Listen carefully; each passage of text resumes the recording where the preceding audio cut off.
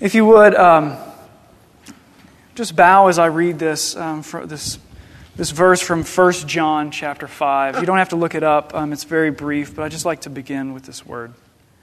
And let us all listen very carefully. This is the word of our Lord.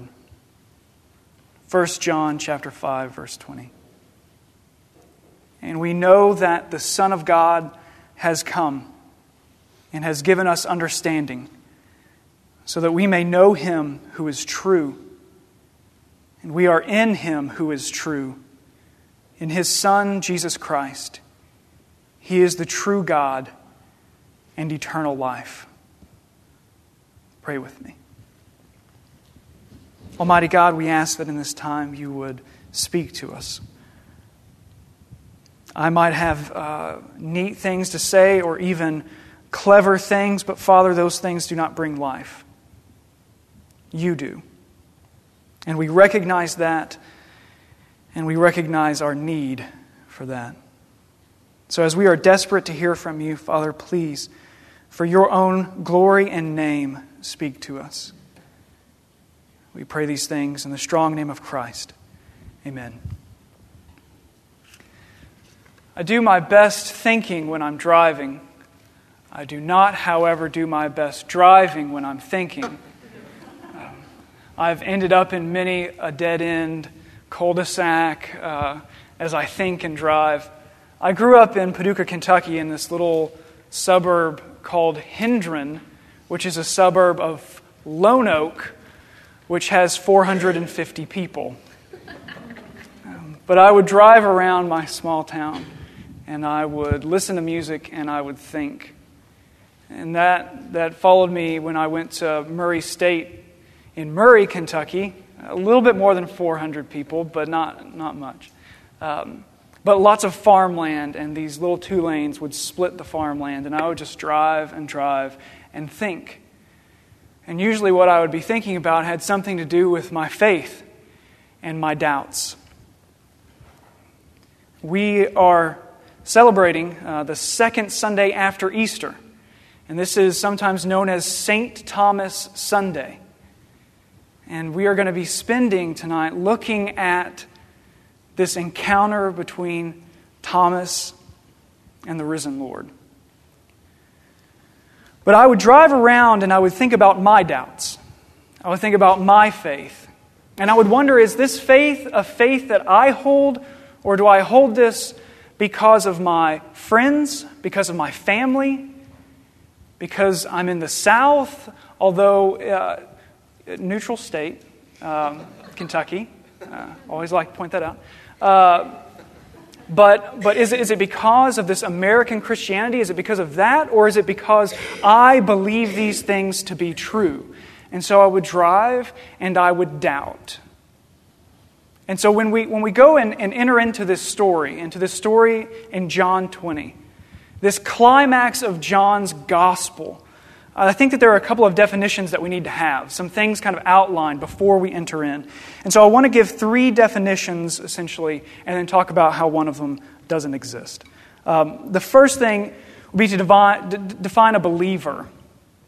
A believer is a person who has received the gift of faith and grace from God on the account of the work accomplished by His Son, Jesus Christ, on the cross and in His resurrection. This gift of grace was received in a believing trust that Christ's sacrifice was and is sufficient for the forgiveness of sins, and the gift of life forever with the triune God, Father, Son, and Spirit. That is a believer.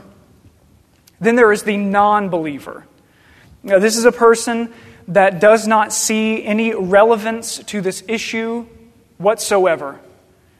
They do not care. It is not important to them. They are a non-believer. And then the third thing, an unbeliever.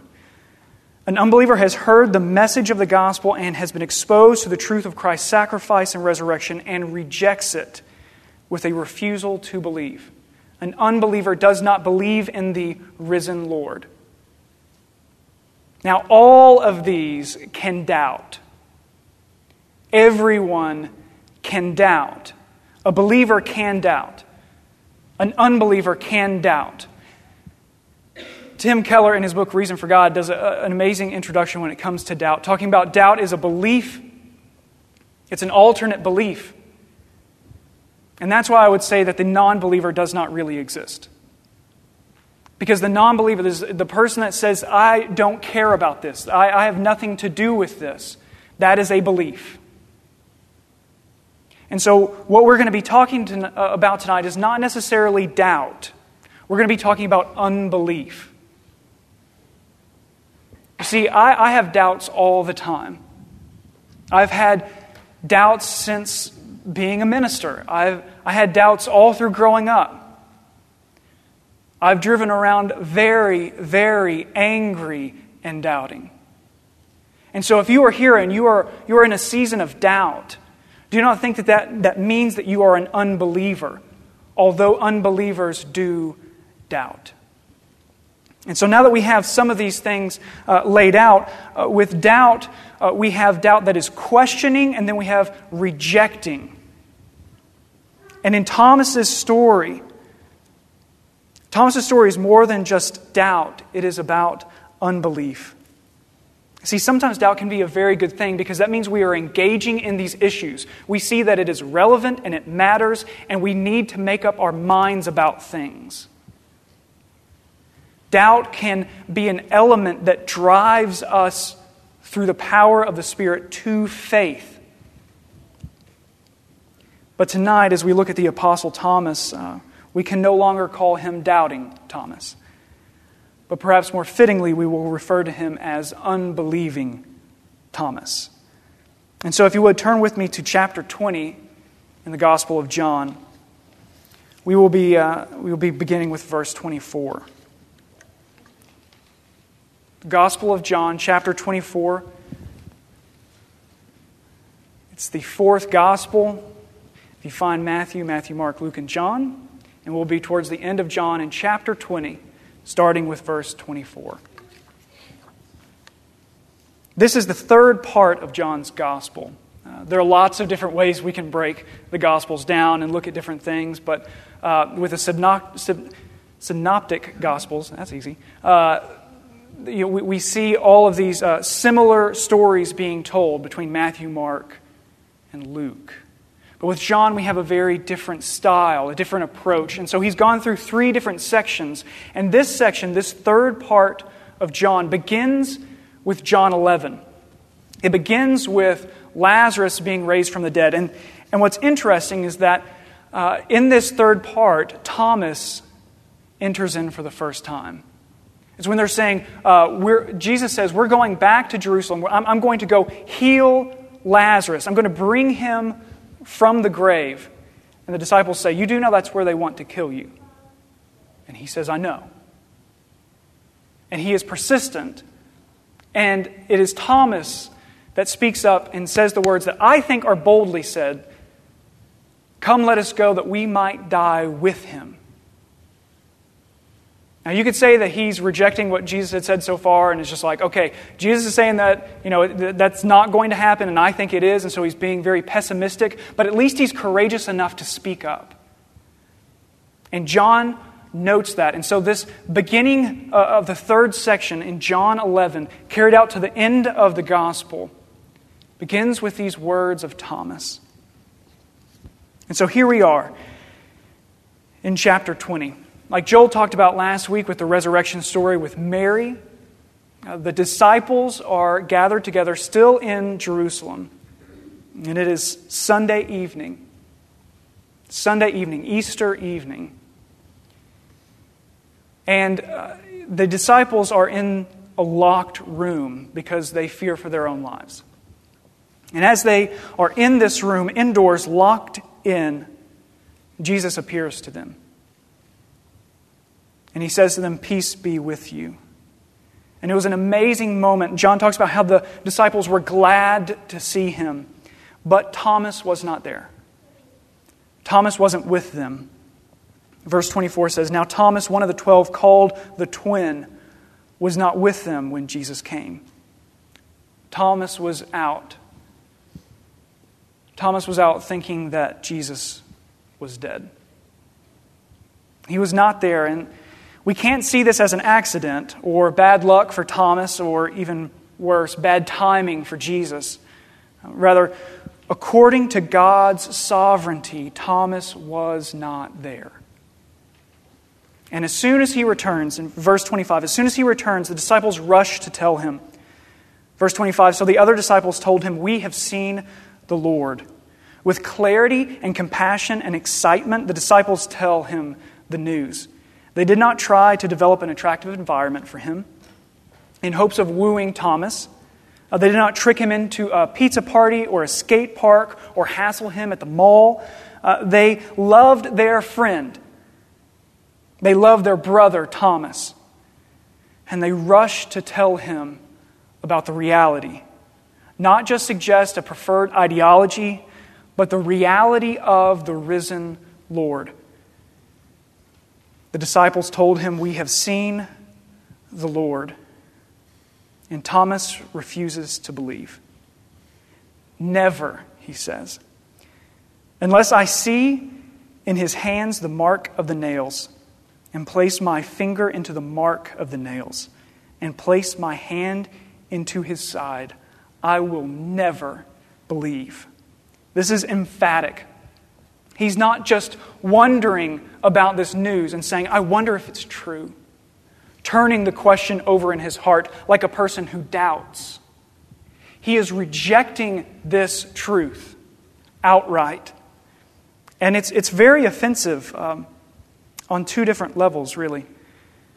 The first offensive thing is that he's rejecting all of the prophecy that Jesus has spoken concerning his death and resurrection.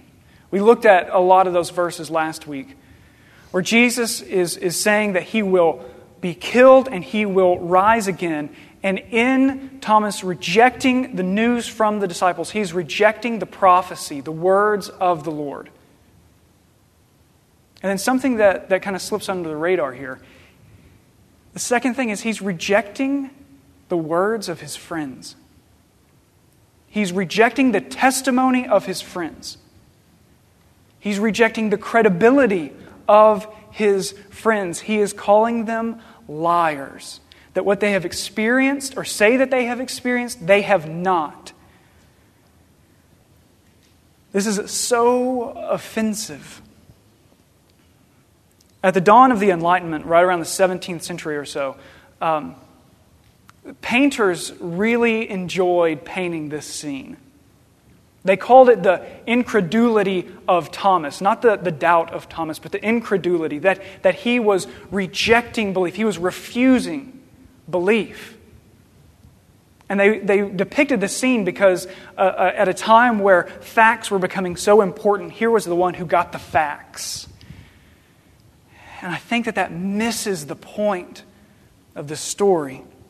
But at least it recognizes his rejection of the truth. Probably the most famous one is the Caravagos. If you're a fan of Lost, it was in a couple episodes ago. Benjamin Linus points it out, and he talks about how this doubter, and he needs proof, and he gets the proof, and so now he's this man of faith, and because he got this hard, fast evidence. But this picture has Thomas with this inquisitive look on his face, poking his finger into the side of Christ, where he sees his rejections refuted. So he rejects the words of Christ and he rejects his friends. And then in verse 26, a week goes by. And that's why this is known as St. Thomas Sunday, because it is exactly the Sunday after Easter, tonight, in the evening time, when a week has gone by and Thomas is with them. Now I want to pause here for a second and point something out. I think this is pretty incredible, and for as many times as I've heard this story, I've always moved past this point. An entire week goes by, and Thomas is with the disciples. And the disciples are with Thomas.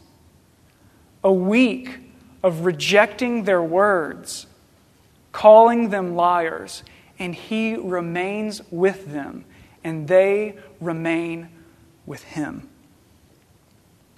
I mean, can you imagine what this week was like as they would go over the story again and again, trying to convince Him, and He says no, over and over.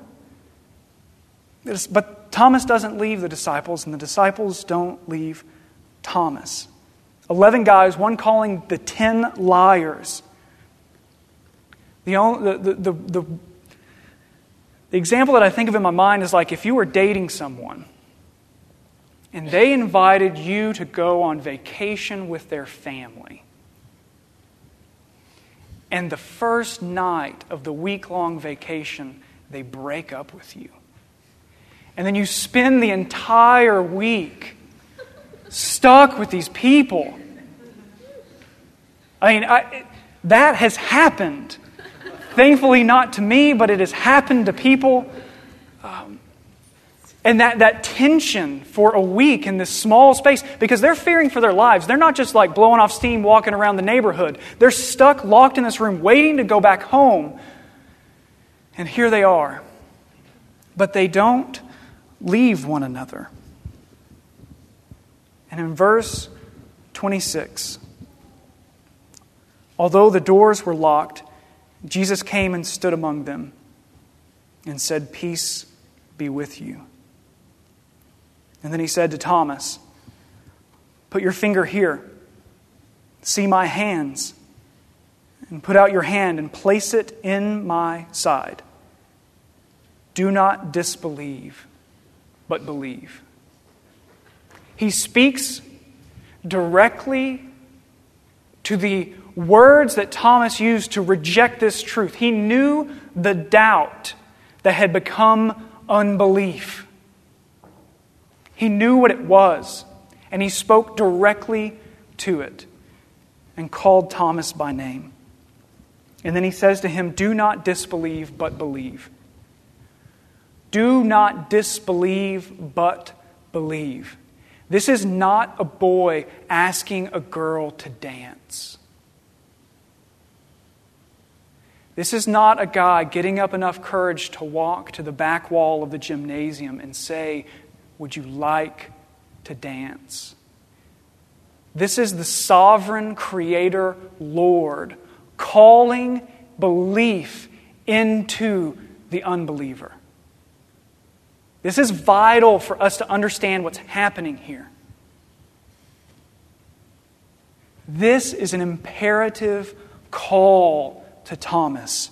Do not go on in your disbelieving, but believe. This is the message of the risen Lord, made effective by the risen Lord. See, the disciples had done that legwork, the evangelism. They had done that. They had spoken the word of the Lord to Thomas, yielding 0 results. And this is someone that has all the evidence ready for them. He had seen Lazarus pulled out of the grave. He was there at the table when Jesus was describing His death and His resurrection. He had all the evidence ready, yet He went on unbelieving. But it was not until the message of Christ was made effective by Christ Himself. 28, Thomas answers, "My Lord and my God." My Lord and my God. Thomas makes his own that Jesus is Lord. The disciples had said, "We have seen the Lord." And Thomas now takes this message to be his own, recognizing the humanity of Jesus as the Messiah. And he also says that Jesus is God. Jesus had said this to him in John 14. We have this scene where He says to him, if you have seen me, if you have known me, you have known the Father. My Lord and my God.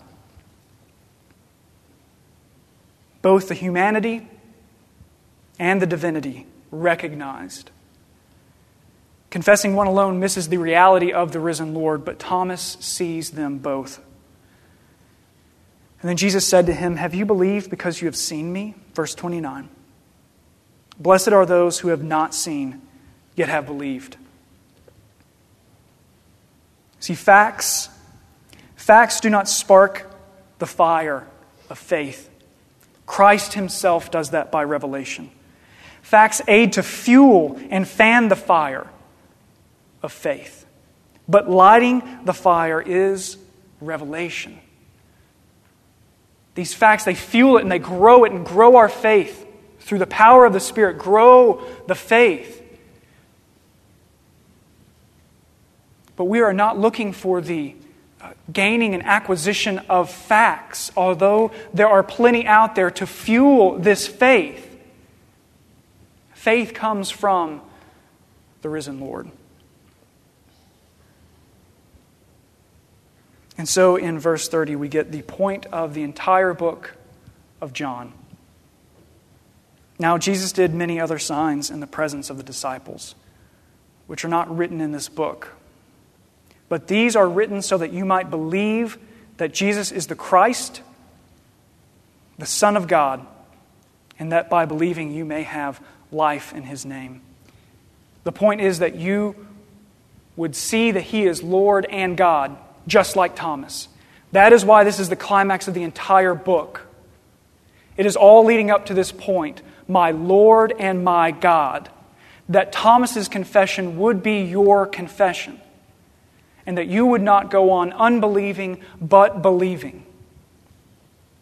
27 times in the Gospel of John are there references, direct references to Jesus being Lord and God. And this is a drumbeat that carries throughout the Gospel. And it is the climactic point, the confession of Thomas, my Lord and my God. In closing, I want to address both the unbeliever and the believer. And this is where it gets tricky. To the unbeliever, I apologize for how often believers do not remain with you. Believers, we often treat you, as Thomas Merton put it, like a physician treats a patient. We wait for you to stop talking so we can give you the answers. We have treated you not like a person in need of the risen Lord, but as a project. And for this I apologize. However, as believers, we have seen the risen Lord. He has conquered the grave and ransomed many by the mercy of God for the forgiveness of sin. And we do not simply seek your agreement in our argument, but we seek that God would reveal Himself to you and cast out all fear and doubt. And to the believer, I think there are 3 points of application that we have to put into action in light of this scene with Thomas. First thing, the disciples shared the good news with Thomas. And we are called and commanded to share the news of the risen Lord. Clearly, honestly. They went to Him, their friend, to declare the risen Lord. The second thing is that the disciples remained with Thomas, and he remained with them. And you are called to love the unbeliever and remain with them. I'm sure you can probably think about someone in your life, the unbeliever, the one that has rejected the things that you have said, that you feel such relief when you break that relationship. When you say, I do not have to email them anymore, I've done my part. Because that was proclaiming the word. I've done my part. Now it is up to the Lord. You are not finished with your part until you remain with them. Remain with them, though they might call you a liar and a mad person. You remain with them. I had a friend that I called once a month for 5 years without a return phone call.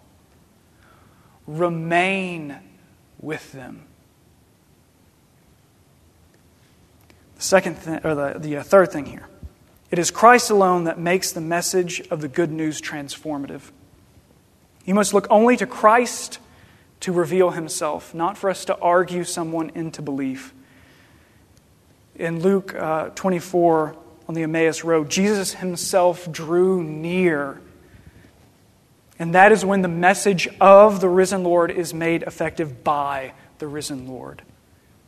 And sometimes when it comes to application, I think that in listing the dangers of these things, what is the danger of not doing these things, sometimes we can gain a better understanding. Because more often than not, we're not doing these things. And we can hear the resonating tone by hearing the dangers if we don't.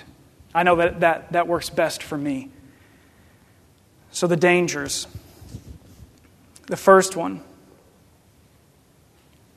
concerning the call to share, the command to share. If we reject Jesus' command to share, we deny him as our Lord and our God. For in Romans 7, Paul talks about the servant does what the master calls him to, and whoever you are obeying is your master. And so our silence is rejecting the Lord. 2, rejecting the unbeliever and refusing to remain. This comes from arrogance. The only difference between the believer and the unbeliever is that Christ himself has drawn near and revealed himself, called them out. Do not go on unbelieving, but believe. It is not because we are more moral, because we have better families, better education, better finances, health. You see these things? It is not because we have these things. It is because we have revelation from Christ himself. If we start putting our stock in the things that we have, then we begin to be so arrogant and prideful, and we do not walk humbly with our Lord, seeing that it is his gift of faith and grace that brings us to being a believer.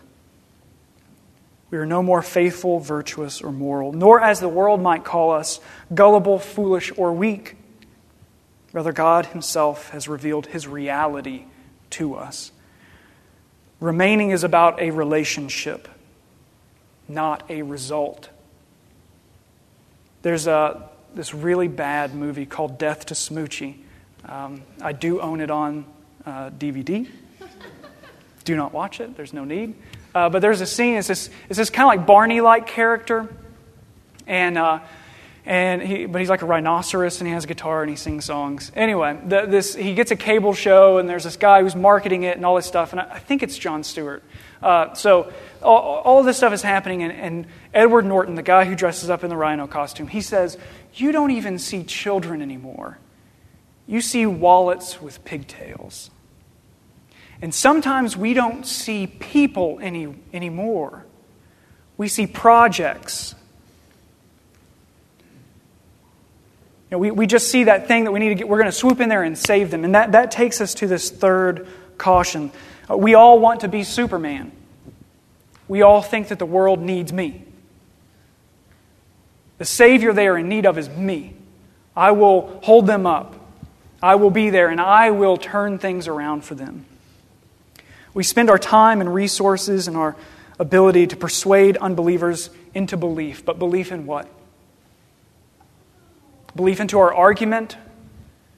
Belief into our cleverness? See, this fuels our own arrogant pride in thinking that if we perform well enough, we will win the soul, rather than humbly plead with God to reveal himself to the unbeliever and admit our complete inability to save another person. So what if we do this? To the believers, what if we do this? What if we recognized that the difference between the believer and the unbeliever is the desperate, desperate need for revelation? That we would be faithful to preach the word and proclaim it.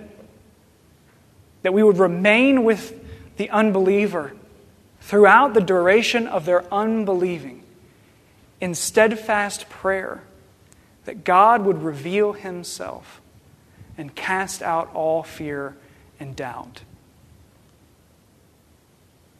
I think that if we did that, our worship, our perspective, our evangelism, our church would look more like Christ. And so that is my charge to you. And that doubt, it's there. But we are called as believers to remain faithful to the unbelievers, seeking after the power of Christ to take the message of the risen Lord and make it effective by the risen Lord. Will you pray with me?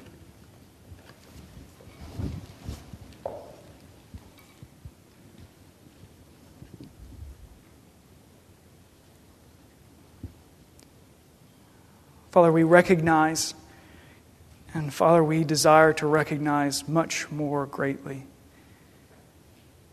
the power of your revelation.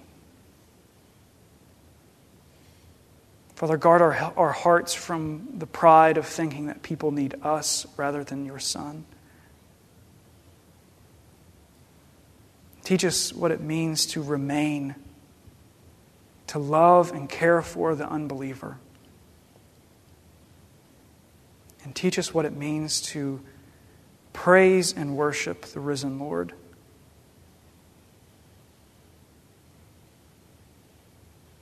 And Father, we continue to worship in this time. May you be honored and glorified with the words of our mouths and the words of our hearts. We pray this in the name of Christ. Amen.